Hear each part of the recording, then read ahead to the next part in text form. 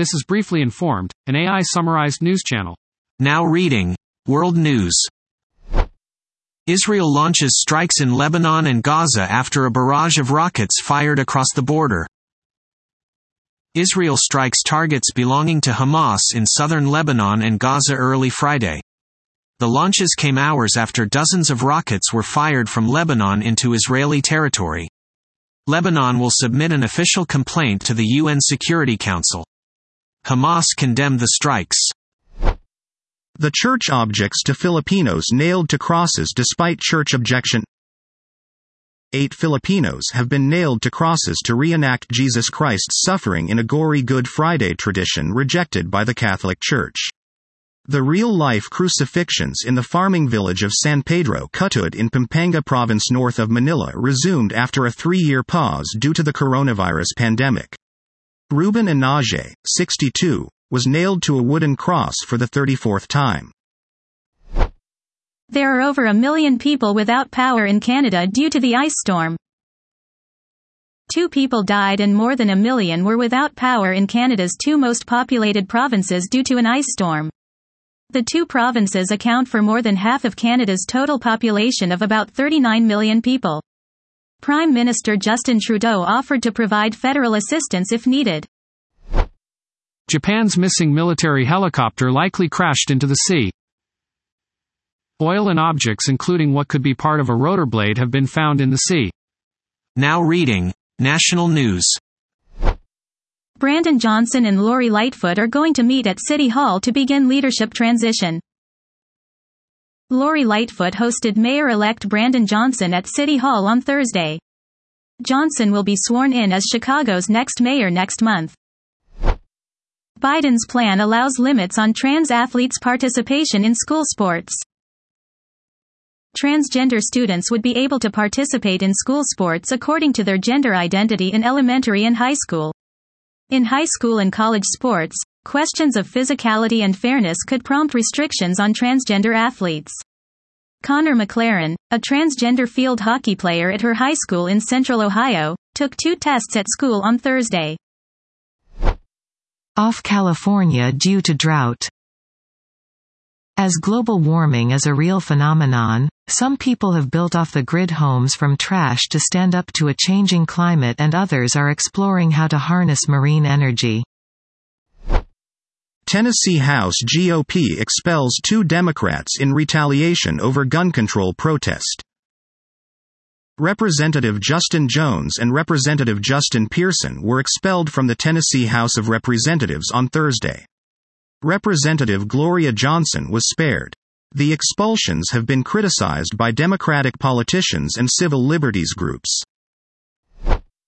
Bob Lee criticized San Francisco crime before the Rincon Hill area stabbing. Bob Lee was stabbed to death in a random mugging in San Francisco.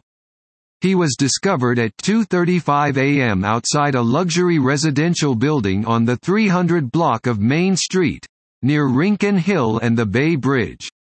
Now reading Business News. U.S. equity futures steady before key jobs data. U.S. stock futures were little changed, but underlying indexes eked out gains. The yen fluctuated after declining against the dollar for the first time this week. European markets are closed for the Good Friday holiday. The government will release a payroll report that traders will scrutinize for clues on the Federal Reserve's next policy move. Economic data has driven up Treasury yields. The 10-year Treasury yield was higher by 1 basis point at 3.298%, while the 2-year rate popped 6 basis points to 3.829%. Jobless claims totaled 228,000 for the week ended April 1, down 18,000 from the previous week. The ADP private payrolls report came in below expectations, signaling a slowdown in hiring in March. The ISM Services Index also showed slower than expected growth. Samsung cuts back chip production as profits slides. Samsung is cutting back on production of its computer memory chips in a move to reduce inventory. The tech giant reported another quarter of declining profit. Samsung predicted an operating profit of $455 million for the 3 months through March. A weak global economy has depressed consumer spending on technology products, reducing demand for memory chips. In China, Airbus announces plans for a second final assembly line in China. It will add another line to the facility that opened in Tianjin in 2008. Airbus operates 4 assembly sites around the world. China's air traffic is expected to grow 5.3% annually over the next 20 years. There will be a demand for 8,420 passenger and freighter aircraft between now and 2041. Boeing has similar forecasts for China's aircraft demand. Now reading, Technology News. Google is rolling out Web GPU tech for next-gen gaming in your browser. Web GPU will be enabled by default in Chrome 113, which is due out in around 3 weeks. It will be available on Windows PCs that support Direct3D 12, macOS, and Chrome OS devices that support Vulkan. It was designed in 2017 and development for it has been ongoing since then. In the future, it should be available in Firefox and Safari as well. Today's Wordle puzzle was around lunchtime. The first answers are often food-centric. Sony is angry at the UK regulator's decision to reverse its decision on Microsoft's Activision Blizzard deal. Sony has hit back at the UK's Competition and Markets Authority, CMA, over its revised stance regarding Microsoft's proposed $69 billion buyout of Activision Blizzard. Now reading, Sports News. Rahm has recovered from a poor start to tie Koepka and Hovland for first-round lead at the Jon Rahm shot a 7-under 65 in the first round of the Masters.